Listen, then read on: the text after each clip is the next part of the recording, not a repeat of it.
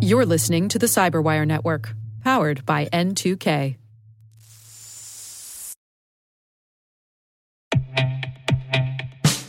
And now, a word from our sponsor, Syxsense. Syxsense provides award-winning cloud-based automated endpoint and vulnerability management solutions to streamline IT and security operations. With its advanced platform, businesses gain complete visibility and control over their infrastructure, reducing IT and security risks and optimizing operational efficiency. With Syxsense, you'll get real-time alerts, risk-based vulnerability prioritization and remediations, and an intuitive automation and orchestration engine so you can focus on your core business goals, confident in the knowledge that your enterprise is secure, compliant, and running smoothly. To learn why enterprises choose Syxsense, visit syxsense.com.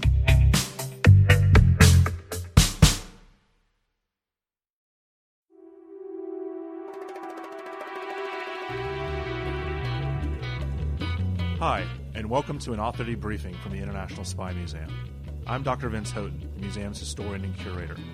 Here at the Spy Museum, we get the world's most interesting authors, including journalists, scholars, former spies, and intelligence officers, coming in to answer questions about their latest works dealing with espionage, intelligence, and other national security issues. Please join me in listening to another of our selected author debriefings.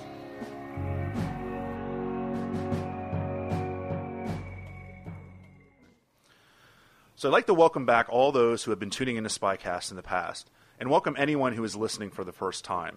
If you are, please take a second to check out what we've done in earlier podcasts. I think you'll really enjoy it.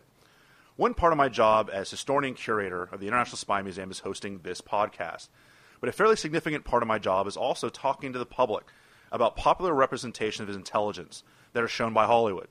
Sometimes these are movies, like James Bond, Jason Bourne, and the Mission Impossible series. Sometimes a result of the many TV shows that are on today or have been on in the recent past, such as Homeland, 24, Alias, The Americans, etc. Goes on and on. The reason I bring this up is that Hollywood has given us yet another version of intelligence history. This time it is Steven Spielberg's Bridge of Spies, in which Tom Hanks plays attorney James Donovan. Bridge of Spies plot surrounds the spy trade of American Francis Gary Powers for Soviet spy Rudolf Abel. Our guest today will help us negotiate reality versus fiction.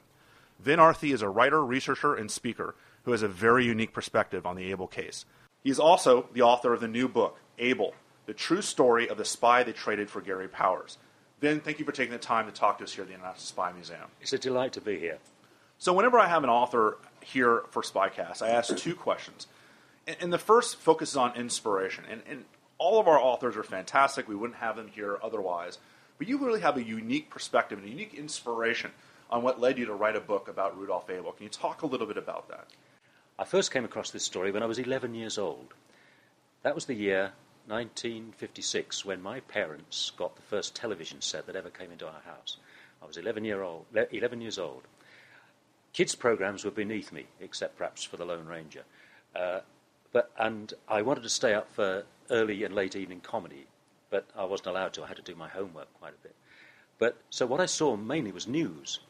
And in 1957, on the news, I saw this guy with a black straw hat with a white band, a Soviet spy who'd been captured in New York and was going to trial.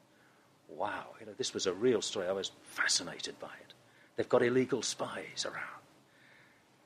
When I was a teenager, there was then the spy swap. I'd known about the U-2 aircraft being shot down.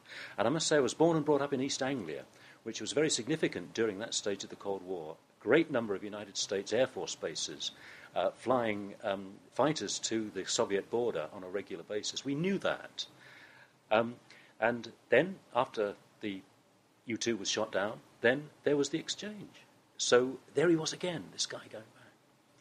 Cut to a few more years, I'm working in television production. I'm working in the northeast of England. And we do a series called Stranger Than Fiction. It's regional television where regional stories, which folks are stranger than fiction, come up. There was the stage hypnotist who swindled his mother out of thousands of pounds. There was the member of Parliament who was a complete crook. There was the bank clerk who foretold the robbery of his own bank and this story, the guy the world knows as Rudolf Ivanovich Abel was born in Newcastle upon Tyne in 1903. His real name was William Fisher, and this story was discovered by a professor, or then just a young researcher, and he'd read a book in Russian, and this book said, the spy the world knows as Abel is really William Fisher. He was born on this date at this address. And the historian, what did he do? He went to the Registrar of Births, Marriages and Deaths, checked it out, and got the birth certificate. So that was the third stage. The hair's standing up on the back of my neck now, because I suddenly thought, it's my story. I've got to write it. Right. And then I got on a roll. Things happened. People started talking to me. I got anonymous telephone messages. One giving me the Moscow telephone number of Evelyn, William Fisher, Abel's only daughter. So that's how it started. Right. Well, it seems like something you can't pass up, right? I mean, it's just being force-fed. I mean, it's growing up and finding out a neighbor was one of the most world-famous spies, and then all of a sudden you have the phone number of his daughter. Yeah. And so you talk about, both in the book and in some of the interviews that you've given, is the idea that people were kind of showing you, when you got stuck on something, people were kind of guiding you towards open doors and open avenues to help you continue this research. Can you talk a little bit about that process? Well, that is very interesting. There's lots there. It's great talking about this in a spy museum because my friends say, you got on a roll. One of my thoughts was, who's controlling me in all this? Because I was getting American sources, and they were speaking to me, some of them anonymous. For example, someone sent me the CIA translation into English of Kirill Henkin's book, the book in Russian, that my friend had got the details of the birth certificate. That came anonymously. The telephone number for Evelyn Fisher came anonymously. And by anonymously, you mean like slipped under your door? Or The text of the Henkin book came by ordinary mail. The telephone number came in a telephone call. Is that Vin Arthy? Yes. You've been after Evelyn Fisher's telephone number? Yes. Have you got a pencil and paper there? Yes. This is it. Read it back to me. I read it back. Thank you very much. Click. I mean, it's its own spy movie in itself, yeah. It is.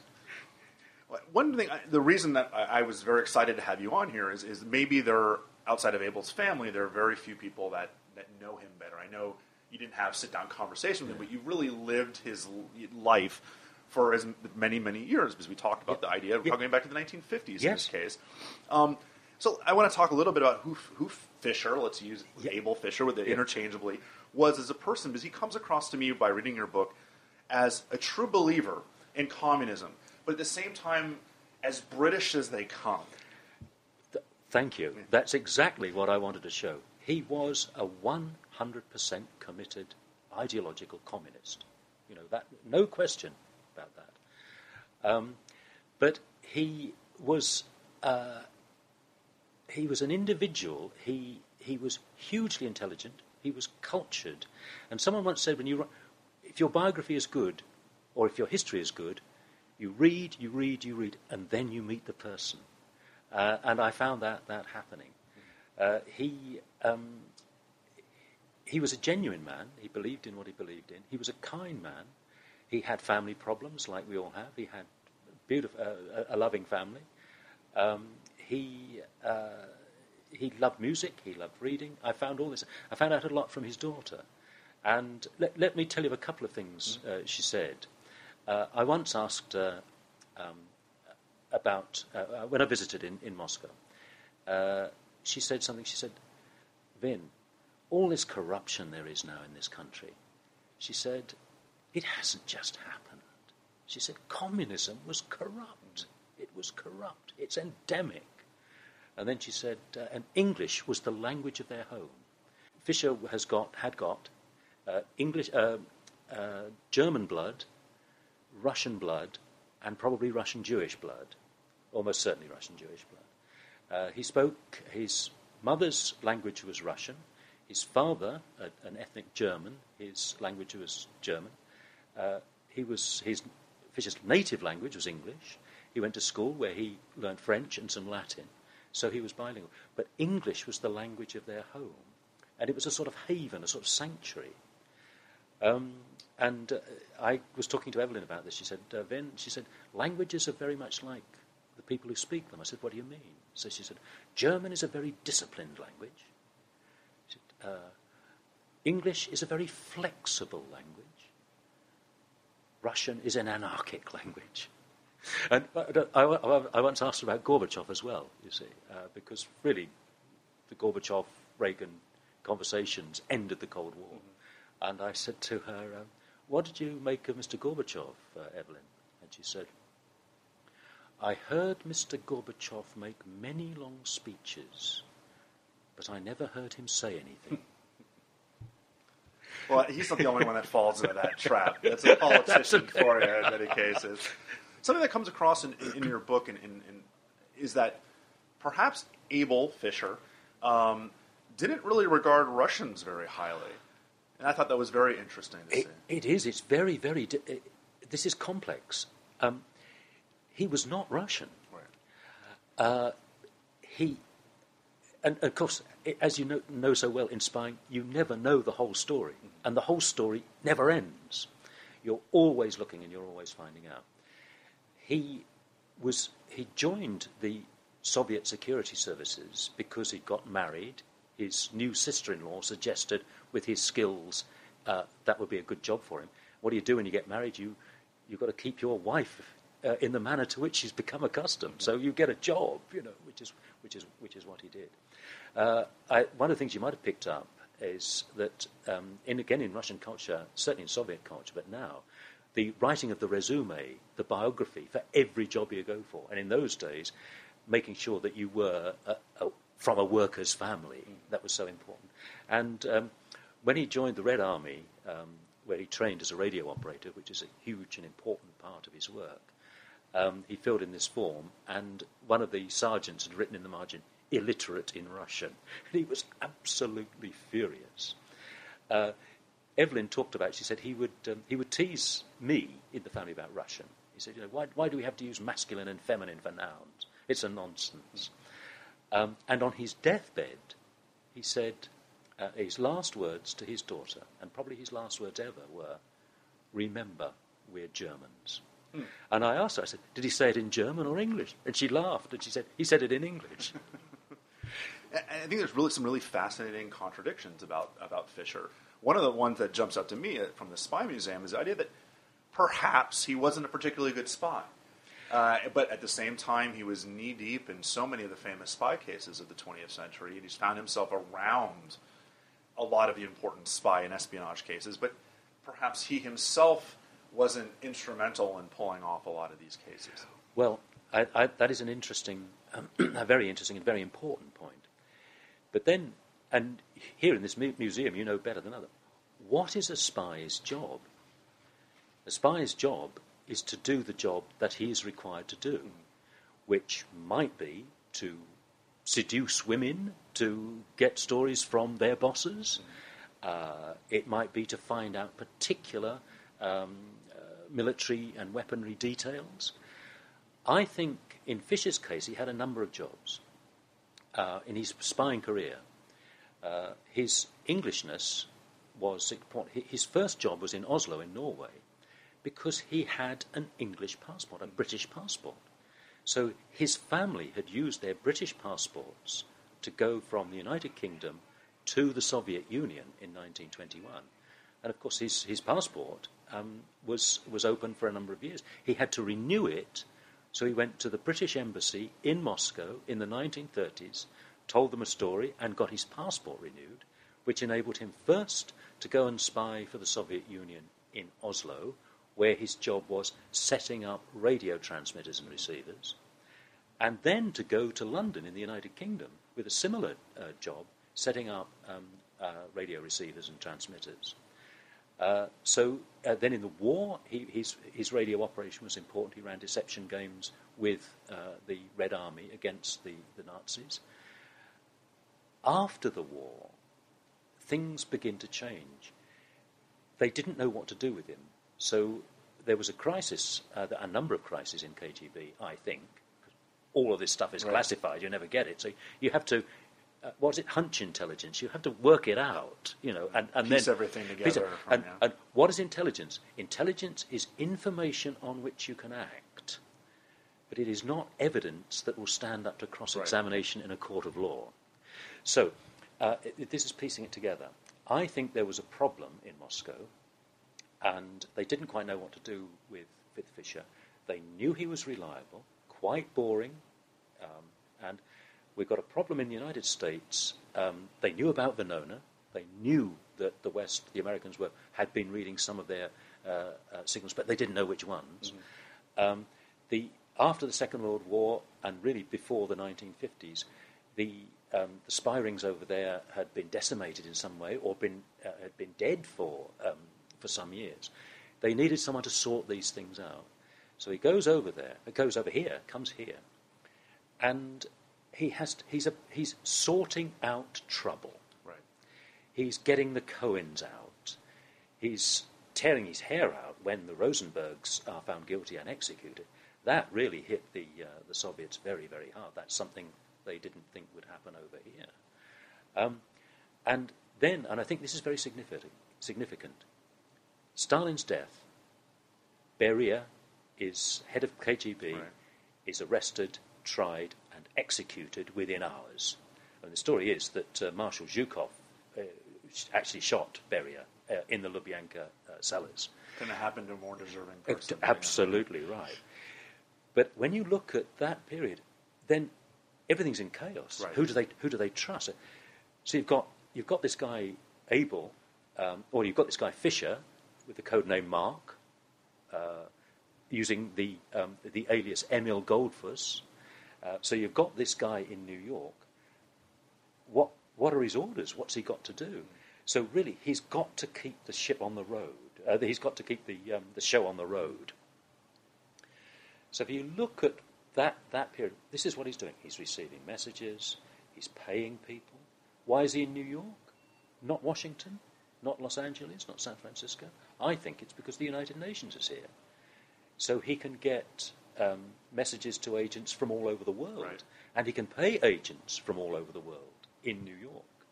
So he's doing this. He's receiving his radio messages. He's transmitting stuff. He's paying people. He's doing a boring administrative job. I think he's a great guy, intelligent, intellectual, lots of skills. They should have had him back in Moscow, training the next generations. But, life isn't like that. Right. So my opinion is he wasn't the master spy. He was just an ordinary Joe doing his job. And very famously, of course, passing messages and concealment devices like hollowed-out nickels, which will eventually come back to haunt him in later years.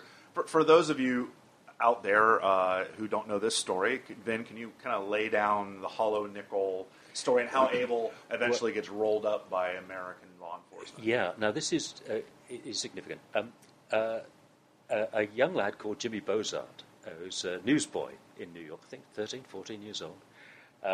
He's going around collecting the newspaper money at the end of the week. Got a pocket full of coins.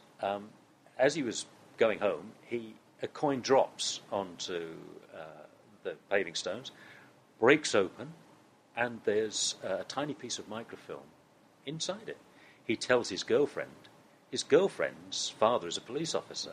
So they contact the kid, they take the coin in, they have a look at it, and significantly it goes to an FBI officer called Robert J. Lanphier, Bob Lanphier, who is, I think Jim Donovan, we're going to come to him later, is the great hero of the Cold War, the great Western hero of the Cold War.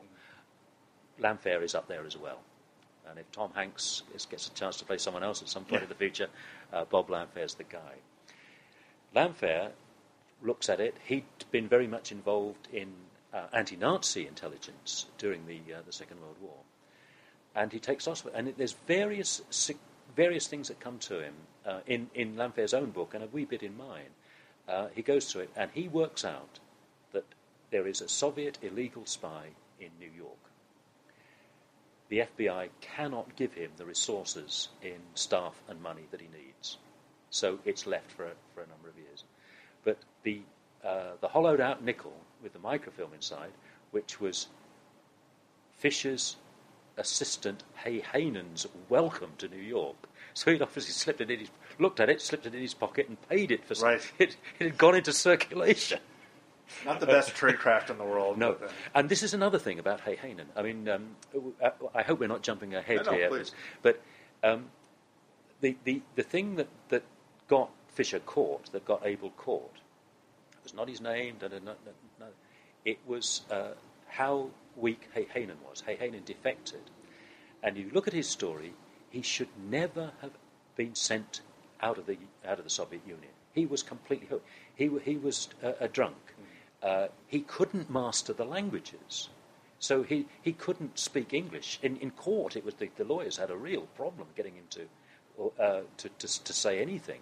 And when he said stuff, they couldn't understand it. So he was a guy who should never have been deployed. But you know what happens in organizations, and particularly in the Soviet Union, they've got this situation, where's the KGB going? Berier's dead. Khrushchev's secret speech of what Stalin had done. You know, what do we do? Right. So they don't do anything. They just carry on as if nothing has happened, and they sent this completely hopeless guy to the United States.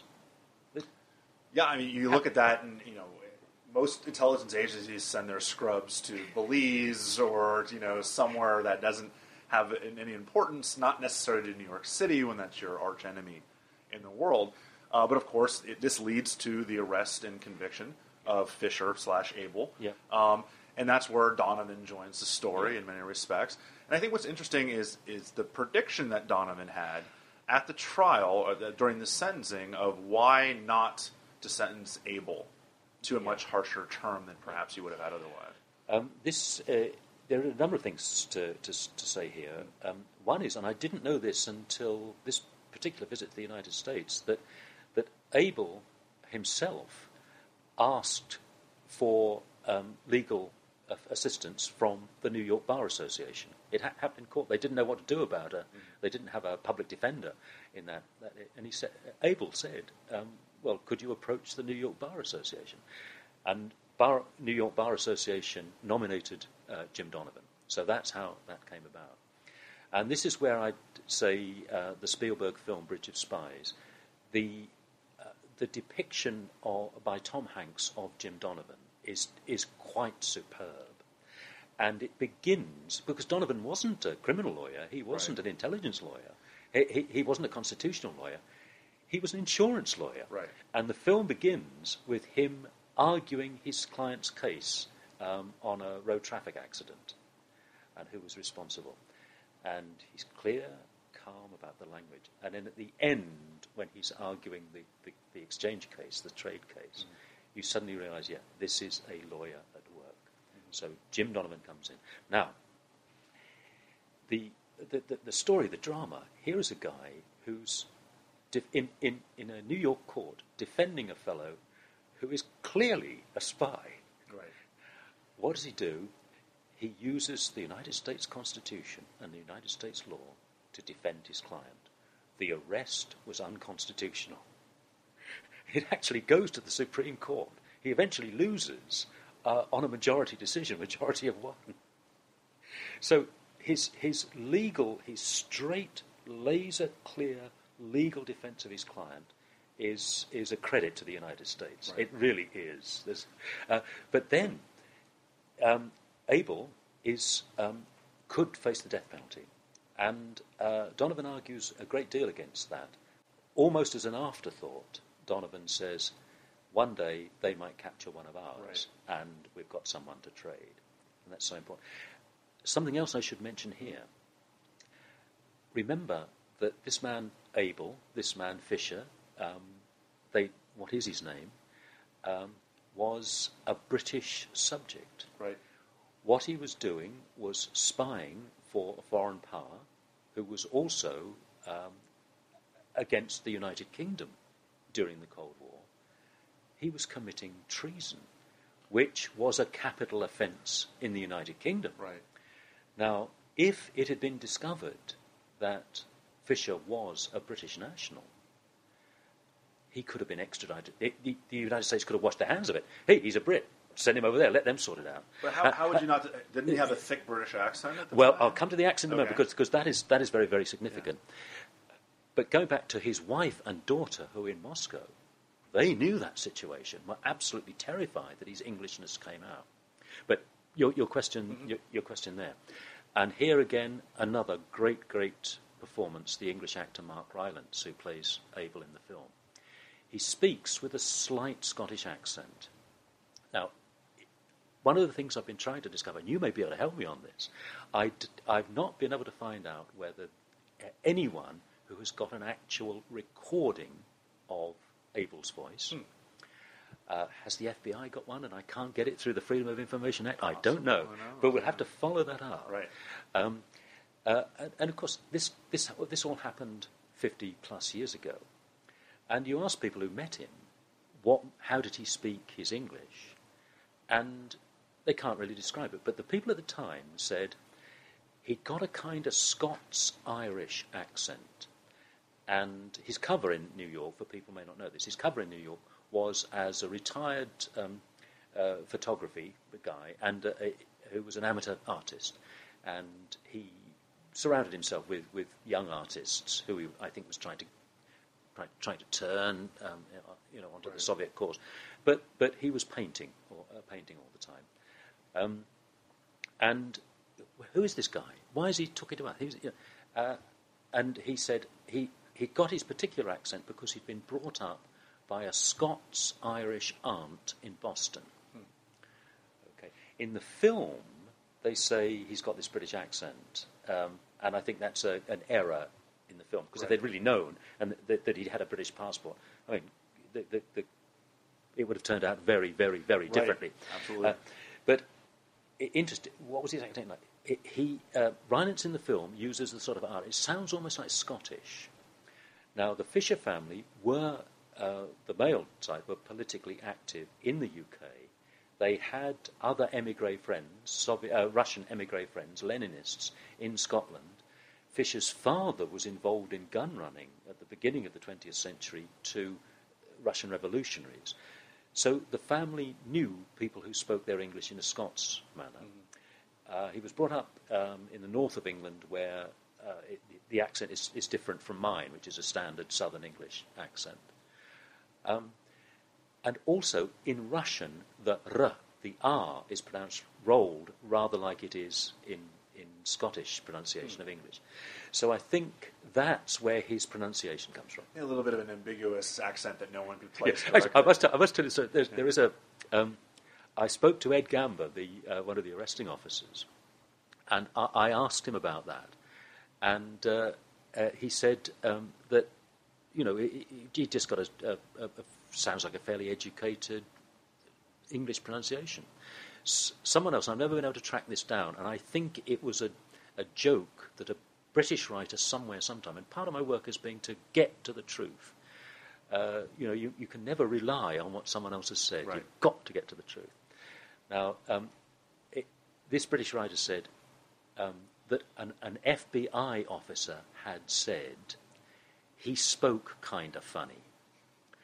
Now, in the UK, the Geordie accent in the northeast of England is often the butt of jokes. So I think the English writer who wrote that was dwelling on that particular point. But I asked a New York lawyer, in fact, Anthony Palermo, of whom I must tell you more later, who had actually been a prosecution lawyer at the Abel trial. I asked him that. He said, "But Vin, all New Yorkers speak kind of funny."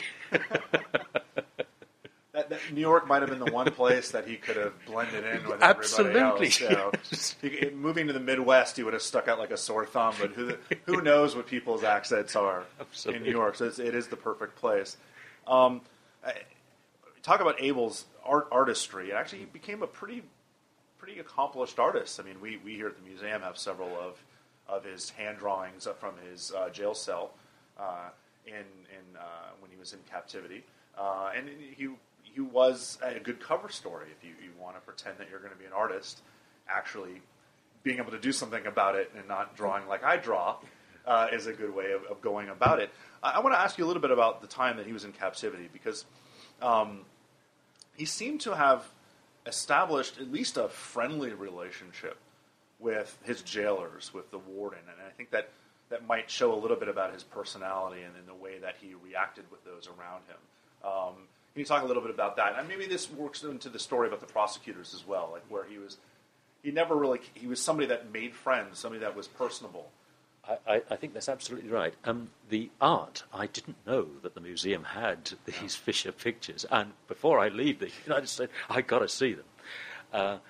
That is significant. There are two things there, Vincent. That there's the art and his ability to make friends. The art, this is very interesting. He was born in a part of the northeast of England where the American artist Winslow Homer had lived and painted for a while at the end of the 19th century. Cullercoats, Tynemouth, northeast of England. A number of Winslow Homer's paintings of that area are in, of course, United States art galleries and museums all over the country, but particularly in New York and in Brooklyn. So Fisher could actually go to museums and art galleries and see paintings of where he was brought up, which is astonishing. Of course, he could never return to that part of England, and he did some spying in London in the 1930s, which was very, very dangerous. We don't know if he was recalled because he'd been recognised by someone. So art was really big in his life.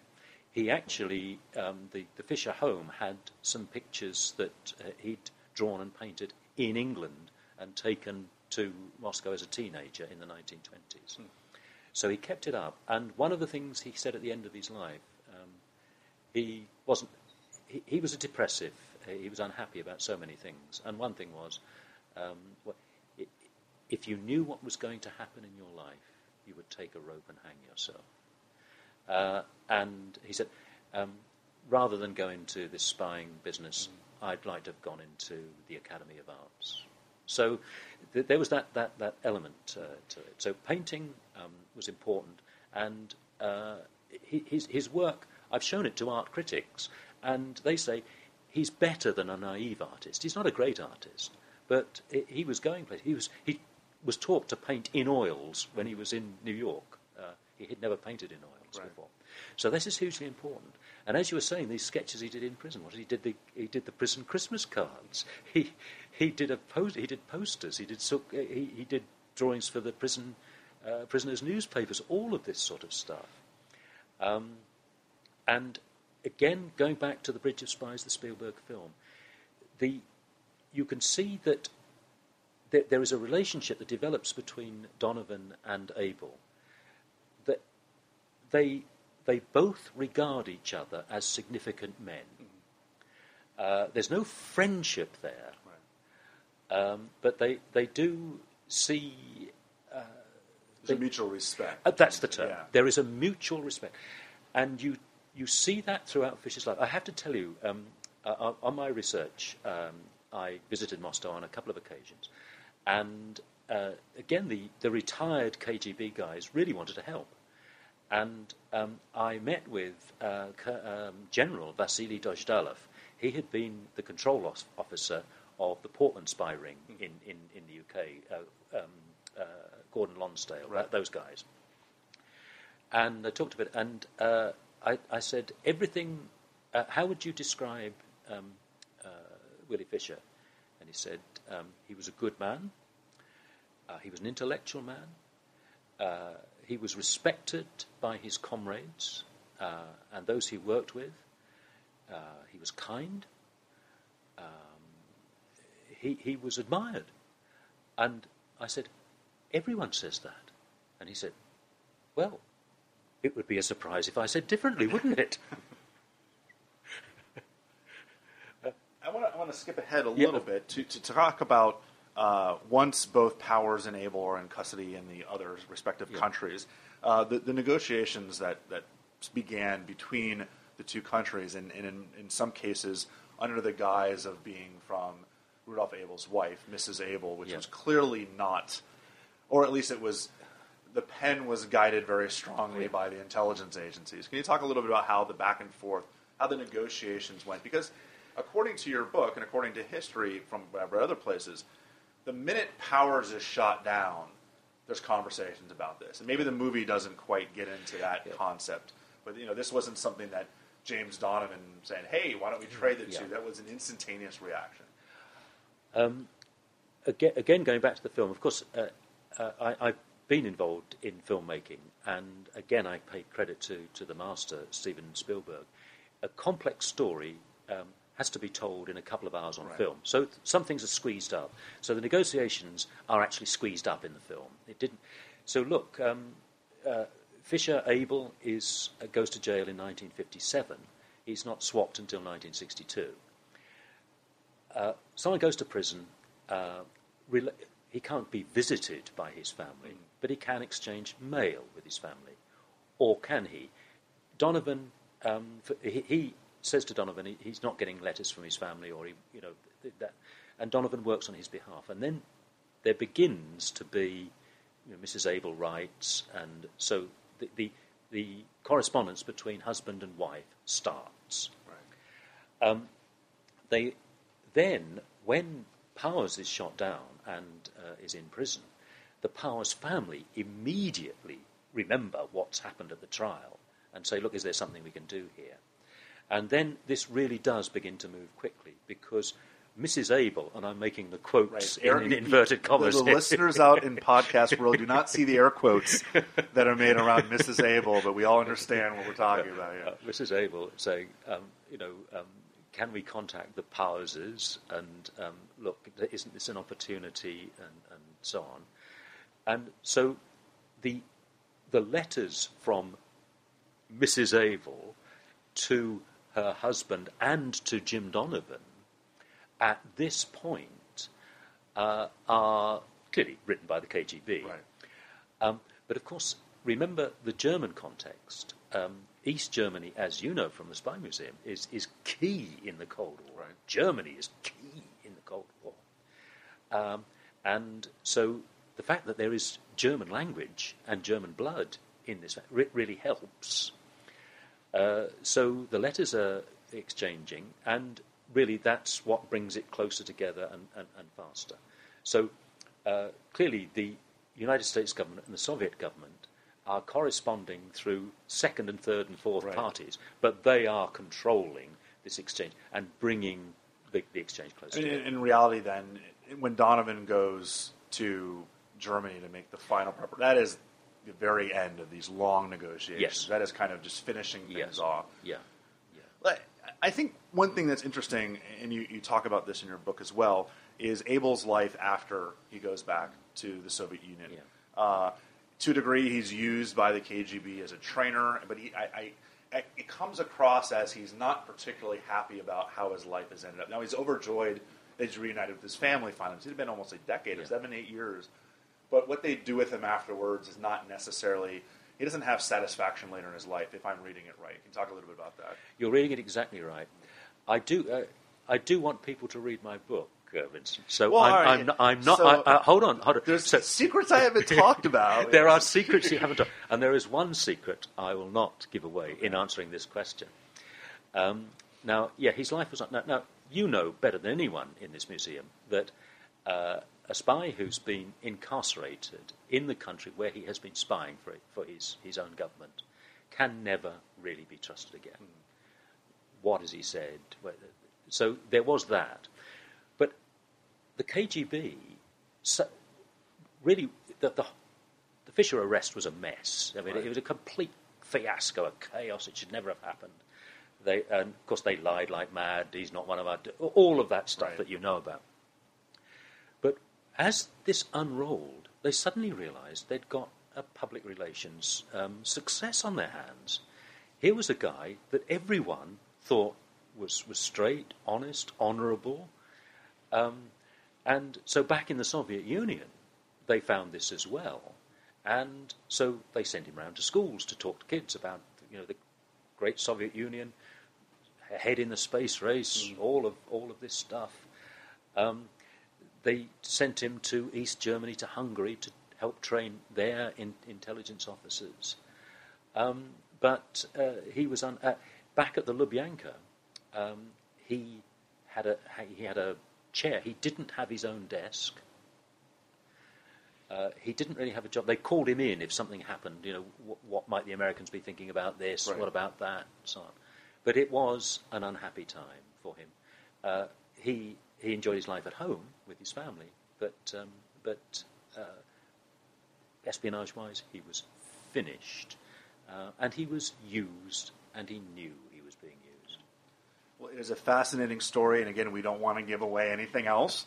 But Vin Arthi is the author of the new book, which is based on an earlier book, which is based on decades of research, called Able, The True Story of the Spy They Traded for Gary Powers. Vin, thank you for taking the time to talk to us here at the International Spy Museum. It's been a pleasure. Thank you so much. I hope you enjoyed this author debriefing. We'd like to know if you have any questions or comments about it. You can get in touch with us through email at spycast@spymuseum.org. That's spycast@spymuseum.org. We look forward to you joining us again for another of our author debriefings. And thanks for listening.